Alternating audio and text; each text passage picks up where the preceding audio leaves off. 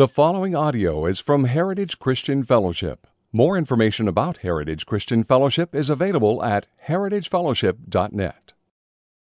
Sorry to interrupt your conversations. I'm glad that you're getting to know one another, hanging out, laughing, sharing stories. My name is Paul, one of the pastors here. We're really glad that you chose to worship with us this morning. I want to go ahead and welcome those of you that are here in the sanctuary. We got folks out in the overflow and across the way at the hub. Want to welcome you also. As always, want to welcome the men and women who are tuning in from online today. Glad that we could gather together as the family of God and worship. You know, when you came in this morning, you would have gotten a bulletin like this, and it's I'm not sure why they're pink. I'm assuming it's because it's Valentine's season, so we have pink bulletins today, which is kind of cool. But if you look at the very top, there's an ad that says, say cheese. I just want to highlight this for a quick second. You know, we're coming off the tail end of the pandemic, and we're still in it, but we can sense that we're kind of recovering, and hopefully we're journeying slowly back to somewhat of a normal existence. So what we're doing here at Heritage is we're working really hard behind the scenes to kind of put ourselves in position for when we are back to somewhat of a normal routine. And one of the things we want to be doing over the next 3 or 4 weeks is we want to highlight for you opportunities to step into a place of serving, to step into the life of the church, to step into a place where you can begin to steward your time and your talent for the glory of God in one way or another. Today I want to talk to you about this idea of saying cheese, of being a part of our communications team. We're really blessed here at Heritage to have Angela on our staff. She is our communications director, and she is building a team of people to help us creatively think about the best ways we can communicate the truth of the gospel, both internally and to the outside world. And she's looking for people to join her team to help with social media. If you're a photographer or you're a creative on any level, if you've got background in video editing, anything like that, or if you don't have any of that, but you think it'd be really fun to join that team, you want to just talk about what it would be like to be a part of a communications team, Angela is going to be at our connections desk after the service. She would love the opportunity to talk with you. If you can't quite make it after service, if you got Super Bowl plans you got to go to, her email is actually listed right in this bulletin. I would encourage you to email her, to reach out to her. One of the really cool things about being on a serving team is that it gives you a place to connect with others. In a world that's become increasingly disconnected over the last 11 months, being a part of a serving team gives you an opportunity to step into a community where you can know others, be known by others, and serve in the name of Jesus. I encourage you today as we continue our series in Genesis to turn to Genesis chapter 3. We're going to be looking at verses 14 through 20 today. We started this series back in November. This is our 10th installment in this series. We're going to be teaching through the first 11 chapters of the book of Genesis. Last week, if you were here, we saw this picture of how our God, even in the midst of the sin of humanity, when Adam and Eve committed the first offense against God, in their rebellion, God pursued them.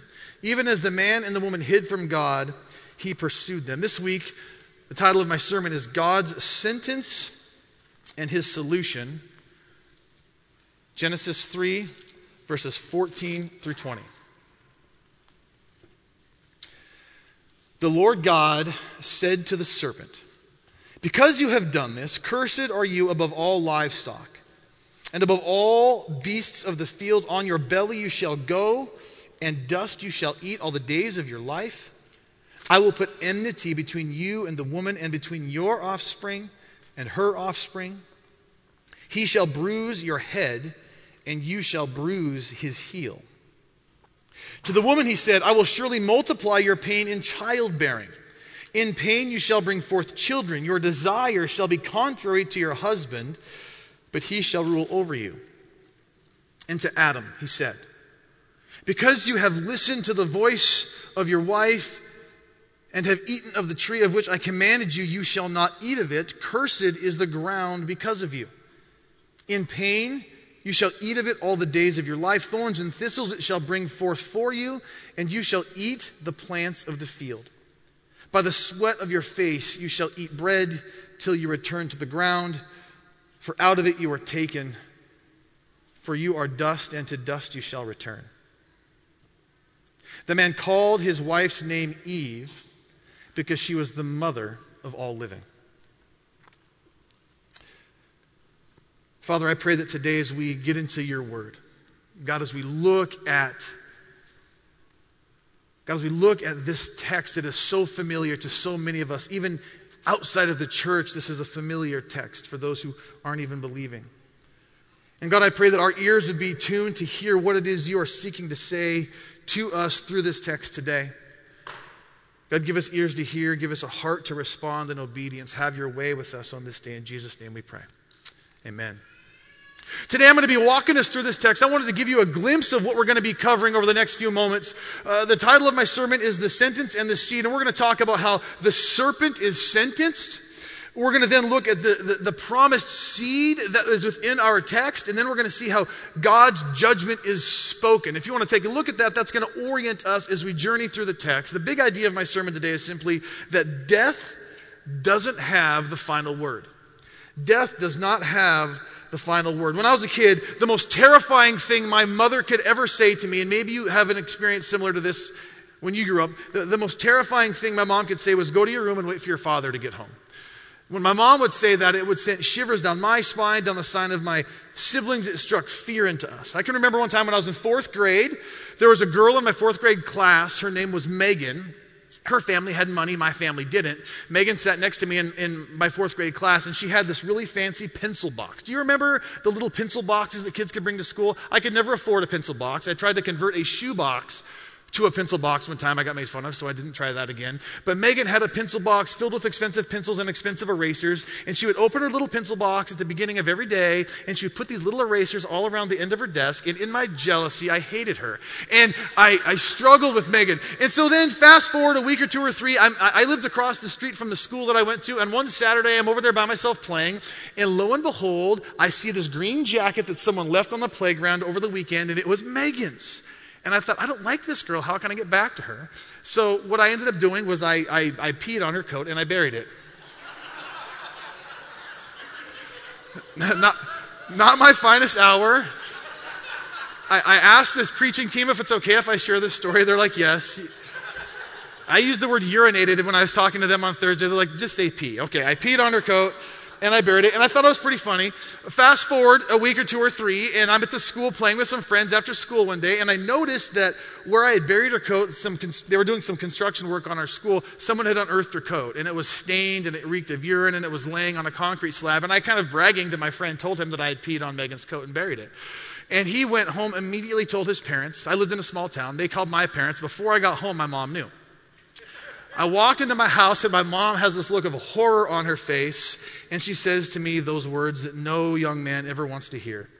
She says, go to your room and wait for your father to come home. And I knew.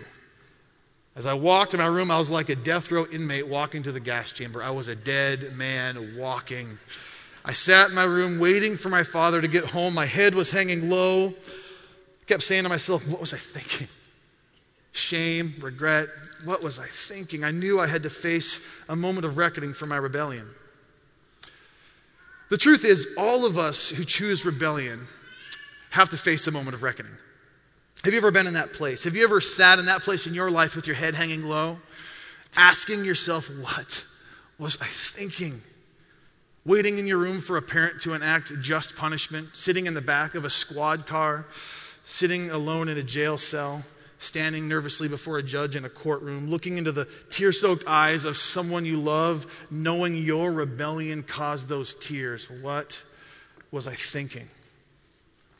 Have you ever felt the fear the rebel feels when they know the reckoning is right around the corner? In our text today, after God speaks his sentence over the serpent, he turns his attention to the man and to the woman, and the original rebels face the day of reckoning, the implication of which we still feel to this day.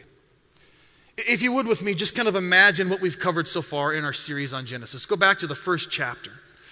We beheld the sovereign creation of all things, the beauty and the majesty of Creator God speaking the world and all the cosmos into existence. Genesis chapter 2, we focused in on the beautiful creation of humanity, completely and entirely expressing the goodness and the perfection of God. And then 2 weeks ago, we began to journey into chapter 3 as we've studied and watched with horror as sin destroyed the harmony, as God's image bearers rebelled and turned away from God and his rule. We left off last week with God's pained question to the woman, but really it was less of a question, and it was more of a grieved expression from the heart of a father. What is this that you have done? As the man and the woman took the suicidal plunge into sinful rebellion, God, their creator, looked on with horror. And in the deadly aftermath of their rebellious choice, God just said, "What have you done?" And as we hear these words of God echo across all of history, you can't help but wonder, what will God do now?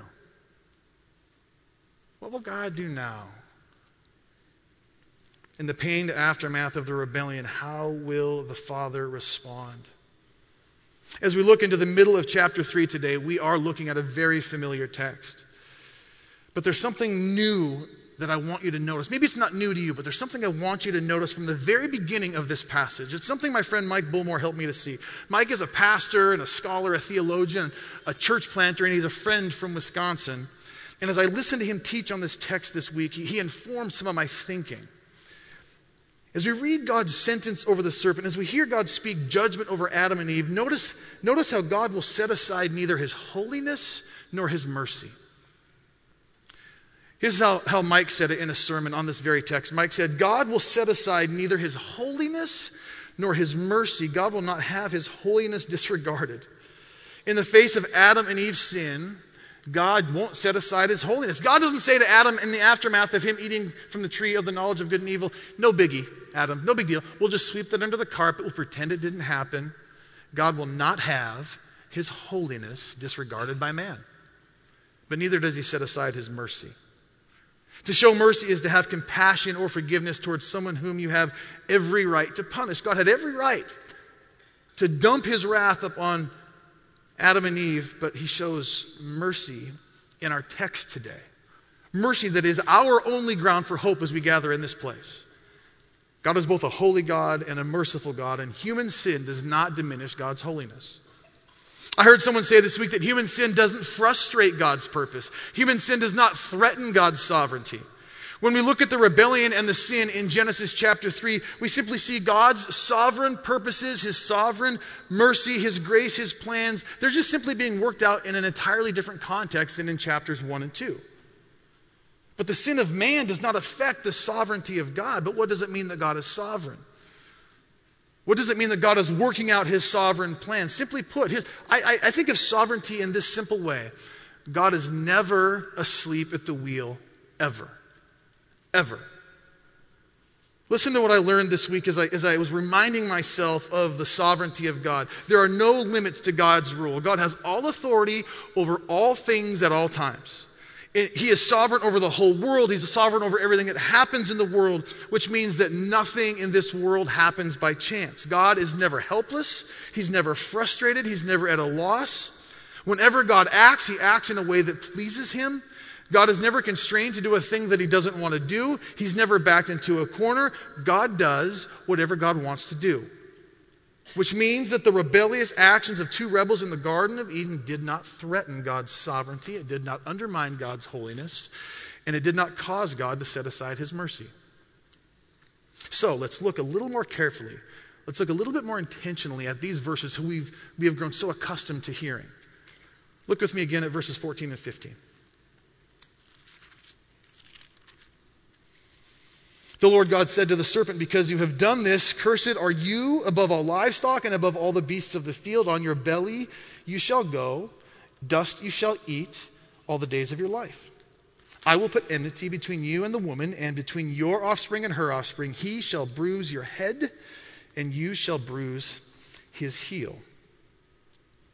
Last week, as we saw God turn and begin to speak to Adam and Eve, we saw him ask 4 questions in his pursuit of them.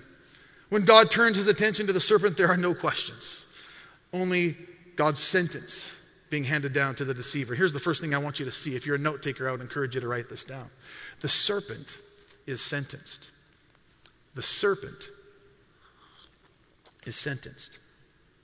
What is the serpent's sentence? Well, he's going to be cursed. The crafty one is now the cursed one, who will, from this point forward, be viewed with contempt. This isn't just simply some ancient allegory for how snakes wound up without legs. Remember, the serpent is the enemy of God. It's the enemy of man. Pastor Jeremy preached a couple weeks ago. This is the great dragon.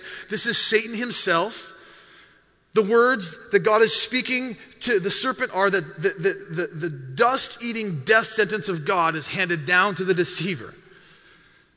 As one scholar puts it, the crawling here is simply, it's symbolic. It's a new significance, not a new existence. So the cursed one is now sentenced to the humiliation of eating the dust of death for the duration of all his days. In the midst of the serpent's sentence, we see something else taking place. Look at verse 15 again. I will put enmity between you and the woman, between your offspring and her offspring. He shall bruise your head, and you shall bruise his heel. That word, therefore, offspring, is the Hebrew word zarah, which simply means seed. It's the same word that God uses in Genesis chapter 1 when he talks about plant life. God is speaking about the offspring of Eve. He's speaking about her seed. Here's the second thing I want you to write down. The promise of the seed. The second thing we see in our passage today is the promise of the seed in verse 15. This, in part, is a proclamation that there will be ongoing strife between the woman and the serpent. Remember, this isn't just a cute story about why humans are afraid of snakes. There's something much more going on here. God is saying that Satan himself will be at war with humanity. Satan and all of his minions or all of his offsprings will live with an ongoing hatred for humankind. Likewise, Eve and all of humanity that comes after her, her offspring, will similarly live with continued enmity towards Satan and his evil ways. But there's something more going on here than simply a proclamation of enmity. Look a little bit closer. Embedded in God's sentence of the serpent, there is a glimmer of hope in this verse, verse 15. There's a whisper of life in the midst of death. The story doesn't end with hopeless death. We read that Eve's going to have offspring. There's a promised seed. I want us to put a pin in verse 15. We'll come back to this in a moment. We'll circle back to that here in a little bit. But first, let's continue with the text. Because after the serpent is sentenced, after we see the promised seed, the third thing we see, and I encourage you to write this down, is we see God's judgment is spoken. The third thing we see in our text today is that God's judgment is spoken. We see this in verses 16 through 19. 3 times in our text today, God speaks. He speaks to the serpent first, to the woman, and then to the man. The Lord God said to the woman, he said to Adam, he said. The last time we saw this repetition of speaking, God was speaking creation into existence in chapter 1. Oh, how different the tenor of the speaking is here than it was there. As God speaks his heartbreaking judgment over his beloved image-bearing creation, he speaks 4 words of judgment to them. Their willful rebellion against God and his holiness, it carries brutal, backbreaking, and deadly consequences. I mean, even before they sit under the judgment of God, Adam and Eve are suffering from the consequences of their choice. We learned this last week. Immediately following their sin, there was fear. Genesis 3, verse 10, we read the word fear for the first time in all of Scripture. Can you imagine what it was like for human beings for the very first time to experience fear? Here they are standing at the base of the tree, chomping on some fruit, and all of a sudden, for some unknown reason, their heart begins to race. Their pupils begin to expand. They start gasping for air for some unknown reason. Their blood vessels begin to constrict. Their body is flooded with adrenaline. They don't know whether to fight or to run away. Their muscles grow tight. Their hair begins to stand on end. Goosebumps spread across their body. Their knees begin to shake. This is brand new. They've never felt this before. They think, what is this feeling that I'm feeling? It was fear. And now it's commonplace among the fallen. Another immediate consequence to Adam and Eve's decision that day in the garden was the reality of shame. Before the fear-inducing, eye-opening realities of sin invaded and corrupted humankind, they didn't know what nakedness was. They didn't even know they were naked. But then, as the juices of the forbidden fruit are rolling down their chin, a new, heavy, and overwhelming reality washes over them, and in tandem with fear is a brand new feeling. Why am I naked? They suddenly think. Why is he naked? Why is she naked? Why do I feel like I need to run and hide? Why am I ashamed? In an instant, shame became a part of the human experience. Another consequence would have been regret. Can you imagine standing at the base of the tree, juices running down their chin, a mouth still full of fruit, eyes suddenly open, fear and shame invading these 2 first humans? And in a second, they recognized that they'd been duped. Their eyes were open, like the serpent said they would be. But this opening of the eyes was not going to make them like God. This opening of their eyes revealed just how ungodlike they actually were. And in one horrible second, the man and the woman realized that it was all a lie. They had believed a lie. They had been duped. Can you imagine the flood of bitter regret that took place in that moment? The backbreaking regret that would have washed over the man and the woman. Cloaked in fear and shame and regret, they would have said to themselves, what have we done? What have we done? And now as a child awaits in their room for their father to come home, head hung low with the weight of a guilty conscience, Adam and Eve await the judgment of God, fearful, ashamed, bitter regret. They await the consequences of their choice, and God is about to speak his just, his righteous, his sovereign judgment over the man and the woman. And if it weren't for that word in verse 15 that we put a pin in, there would be no hope. But there is hope. But first, God speaks these 4 painful words of judgment. Here's the first one I want you to write down. The first word of judgment is pain. The first word of judgment is pain. Pain in childbirth. Look with me again at verse 16. To the woman he said, I will surely multiply your pain in childbearing. In pain shall you bring forth children. Look at the word pain. It's mentioned twice in that verse. The first consequence that God decrees as a result of the fall is pain in a woman's labor. At this point, Eve hasn't even had children yet. She'll never even be able to know what it's like to have children apart from pain. Her first time giving birth would have been marked with pain. Her first experience in parenthood would have been marked with pain. Pain in childbirth was not how it was meant to be. I can remember when my wife was giving birth to my daughter Abigail some 20 years ago. And I can remember, it was 39 hours. It was long and brutal. And at some point in the hospital, I'm pretty sure I began pontificating about the origin of pain in childbirth. I don't think Becky appreciated it very much at that moment for me to talk to her about the origin of pain in childbirth. But here we see it. All women have ever known is pain in childbirth. This is the regular experience of all women. It's the effect and the consequence of disregarding God's holiness. So the first word of judgment is pain in childbirth. Second word I want you to write down is conflict. The second word of judgment we see in our passage is conflict. Or you could say conflict in marriage or marital conflict. Look again at verse 16. I will surely multiply your pain in childbearing, God says, in pain you shall bring forth children. And then he goes on to say this to the woman. Your desire shall be contrary to your husband, but he shall rule over you. I have read that text so many times throughout the course of my life, wondering exactly what's happening here. Pain is not just contained to childbirth. Pain isn't contained to simply the mother-child relationship. No, now here we see that pain, conflicts, tension, strife, it will now affect the marriage relationship as well. God is describing a relationship here that will be marked with dysfunction and disruption and distortion. These are words of judgment. Now, this is not a description of how the marriage relationship is supposed to be. This is a description of a marriage relationship that has been deeply affected by sin.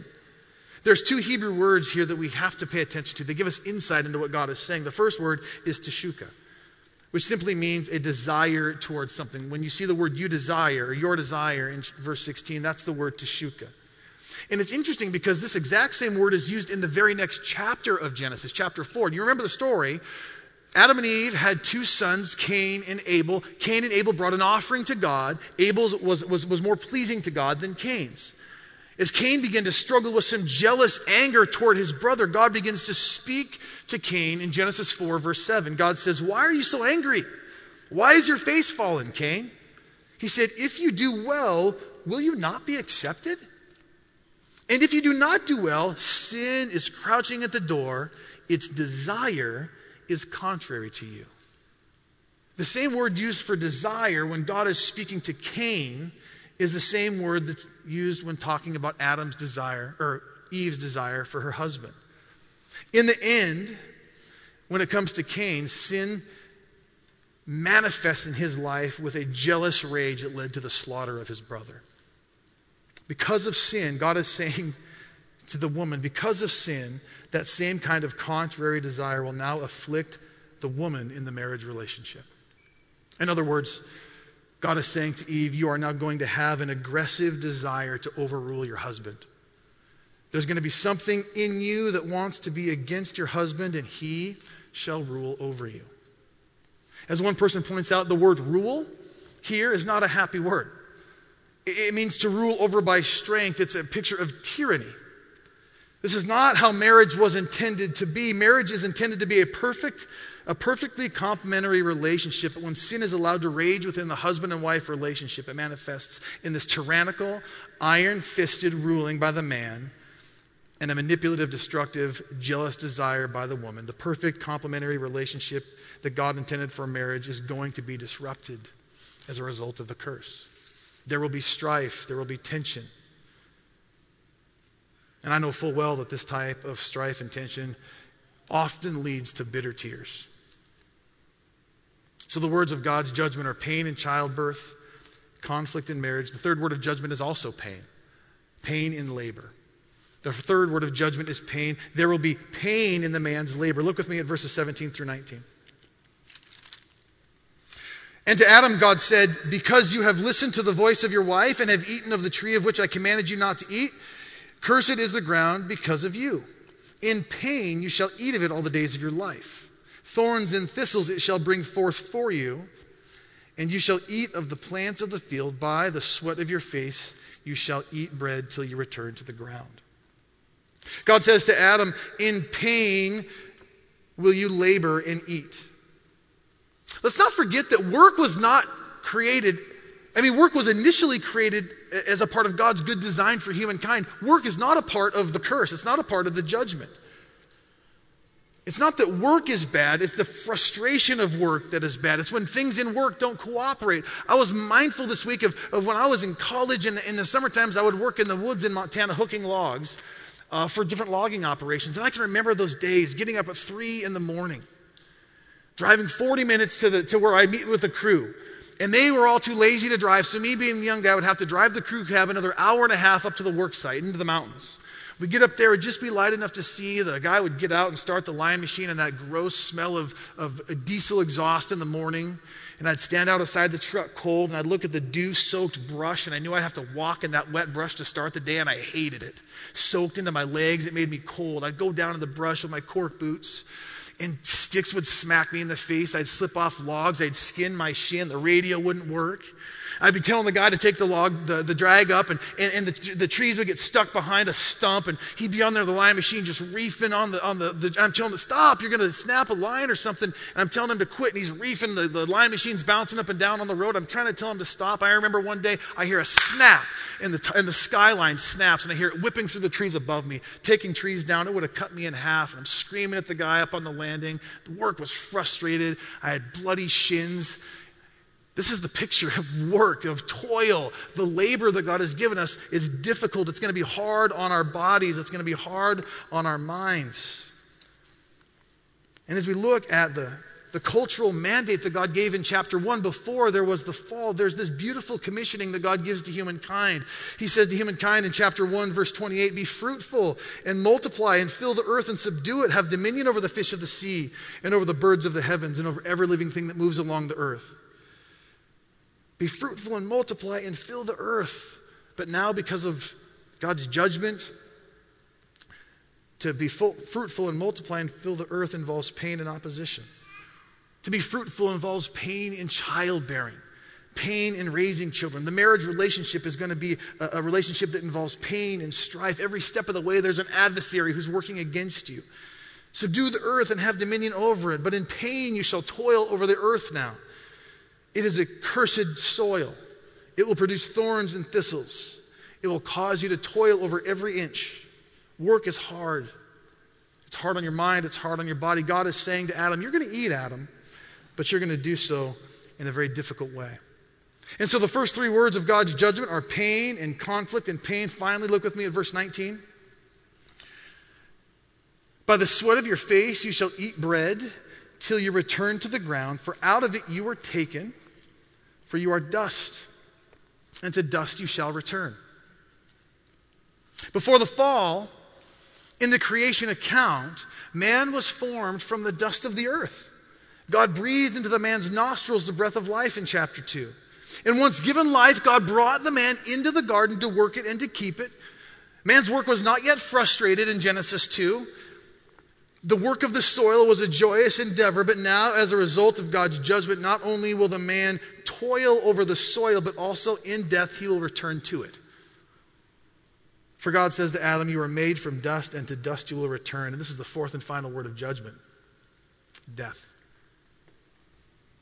The fourth word of judgment is death. In this fourth word, God is telling the man and the woman quite simply, you're going to die. You're going to die. But even in his judgment, there's a hidden bit of God's mercy. Do you remember back in chapter 2 as God was speaking to them? And in verses 16 and 17, God commanded the man and the woman, and he said, you may surely eat of every tree in the garden, but of the tree of the knowledge of good and evil you shall not eat. For in the day you eat of it, you shall surely die. This is just a command he gave to the man. For in the day you eat of it, you shall die. How remarkable that they didn't die at the base of the tree. That's God's mercy in our text today. He shows his mercy in that they're still living. Adam and Eve will go on to log many more trips around the sun, but death has now entered their story on this day. Physical death awaits them both. Their bodies will both one day return to the dust. They haven't yet died in our text, but they're already beginning the process of dying. As a result of their disobedience and of God's judgment, the unavoidable certainty of death now haunts all of humanity. Here's how Paul puts it in Romans 5:12. Sin came into the world through one man, Adam, and death through sin. And so death spread to all men because all sinned. And so God has spoken his judgment. It's a hard judgment. The first word of judgment is pain in childbirth. The second word of judgment is conflict in the marriage relationship. The third word of judgment is pain in labor. The fourth word is death. And just like that, God's words to Adam and Eve are over. And I wonder, what was it like for Adam and Eve in this moment? The deafening silence. God has stopped speaking. They're sitting there. Fear, shame, regret, pain, conflict, labor, death. What was it like for them in that silent place? I think back to that day in my bedroom, running through my head again and again. Paul, what were you thinking? I was embarrassed. I was ashamed. I was filled with regret. And then I heard the horrible sound of my father's truck turning down the driveway. I heard the door of his truck slam. I heard him walk up the steps, heard the front door close, heard my mom and him talking. I heard my mother debriefing my father on my shenanigans, and then I heard the terrifying footsteps of my father coming toward my bedroom, and I knew that it was over. I knew my life was going to end. I was a dead man. But rather than storm into my room with fury that day, my father was calm. He came in and he had concern on his face. He sat down on my bed. He pulled me up on his lap and he asked me what I'd done. And in embarrassment, I told him what I had done. And then he said those devastating words that no one ever wants to hear their father say. You know those words, Father. My dad says, son, I'm disappointed in you. And then in a very calm and measured and even loving tone, my father explained exactly how he was going to punish me. And even though I had put on every pair of underwear I owned, it was very painful. But you know what? Even as a fourth grader, I knew that my father's actions were in love. I was 9. My life didn't end that moment. And even as my father was handing down this much-deserved consequence, there was hope. My dad still loved me. And I knew that he loved me. He disciplined me in a way that revealed his love for me. There were tough consequences, but his love was still there for me. See, when I imagine Adam and Eve sitting in the crushing silence after God stopped speaking his judgment, even as all the weight of God's judgment and all the weight of their regret settled heavily onto their shoulders, even as they contemplated all that was lost, fellowship with God, purity of heart and mind, joyous completeness in the presence of the Lord, even as they sat there under their tremendous regret, purely in my imagination, I imagine after several moments of pain silence, at some point, they looked at each other. And with tear-filled eyes, I can imagine Adam saying with surprise, we're still alive. They knew that God was disappointed, but even in his frustration, even in his judgment, even in his anger, the Lord didn't end them on the spot. They knew that they were the benefactors of mercy. And then Adam says to Eve, did you hear what he said when he was speaking to the serpent? Did God say something about us having children? Are we going to have children? Eve? And what was that he said about our child crushing the head of the serpent? Remember when we stuck a pin in verse 15? Let's circle back to that. Adam and Eve recognized there's something more that God has said. It wasn't that the four words of judgment ended the conversation. There was another word that God had spoke. He spoke it ironically when he was speaking to the serpent. In the midst of all this bad news of Genesis chapter 3, contained in verse 15, there is a glimmer of hope. It's the first proclamation of the good news. I will put enmity between you and the woman, between your offspring and her offspring, and he shall bruise your head, and you shall bruise his heel. Right here in the first pages of Scripture, in the devastating aftermath of sin and rebellion and death, right here in Genesis 3:15, the gospel itself makes its debut. People who are smarter than me call this the protevangelium. I simply call it the first utterance of the gospel. These are words of incredible hope. First off, God just says to them, yeah, there's a promise of offspring. Yes, Eve, there is going to be death, but not before children. Yes, Adam and Eve, you're going to die, but you're going to be survived by your kids. And yes, there's going to be pain in childbearing, but there will be childbearing. And yes, your kids will one day die, but they're going to have kids. And that's going to go on from generation to generation to generation. We're going to see in Genesis 5 and Genesis 10 genealogies in the book of Genesis. And these genealogies testify to the mercy of God, to the grace of God, to his faithfulness generation after generation. But there's something else contained in these words other than the promise of childbearing. He shall bruise your head, he says to the serpent, and you shall bruise his heel. He is third person singular. He shall bruise your head, and you shall bruise his heel. As we've already established, the serpent here is the great enemy of mankind and the great enemy of God, Satan himself. And the singular he in verse 15 is this offspring of seed, this offspring of Eve. And it's not just any child. This is the child. This is the promised one. This is Jesus Christ himself in Genesis chapter 3. In Galatians 4, verses 4 and 5, the Apostle Paul writes, when the fullness of time had come, God sent forth his Son, born of a woman under the law, to redeem those who were under the law, so that we might receive adoption as sons. So Jesus, in God's due time, came into the world to do battle with and to defeat Satan. It was a battle in which Jesus' heel was bruised. He suffered a survivable wound. He suffered brutal affliction at the cross, but Jesus rose victorious.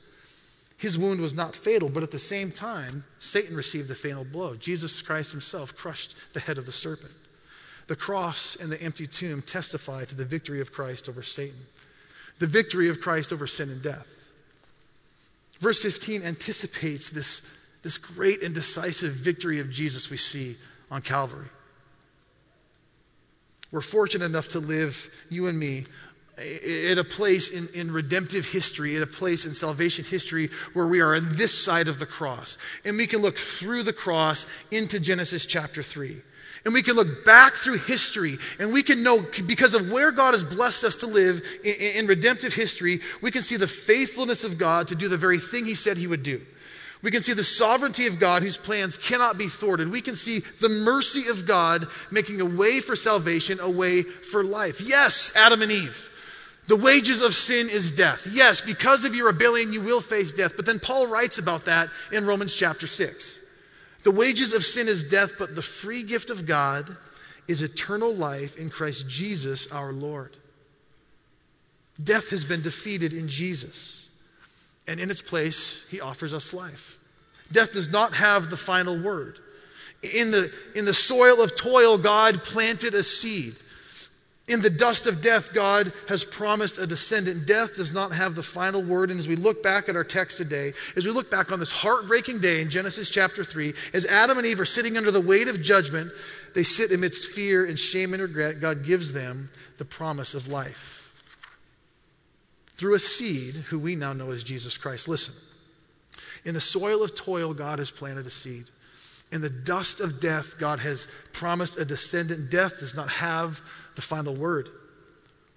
And when all is said and done, you get the sense that Adam got it.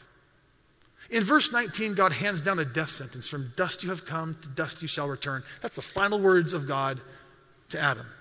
But then in the very next verse, Adam calls his wife Eve, which means life giver. He doesn't call her Teshuka or pain. He doesn't name her death. It seems as if Adam was clinging to the promises of God found in verse 15. Look at me at verse 20. The man called his wife's name Eve because she was the mother of all living. What hope!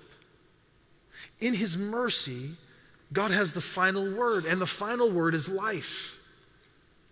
In the soil of toil, God planted a seed. In the dust of death, God has promised a descendant. And even as we look at this heartbreaking text, we can know and have hope in the fact that death does not have the final word. Let's pray.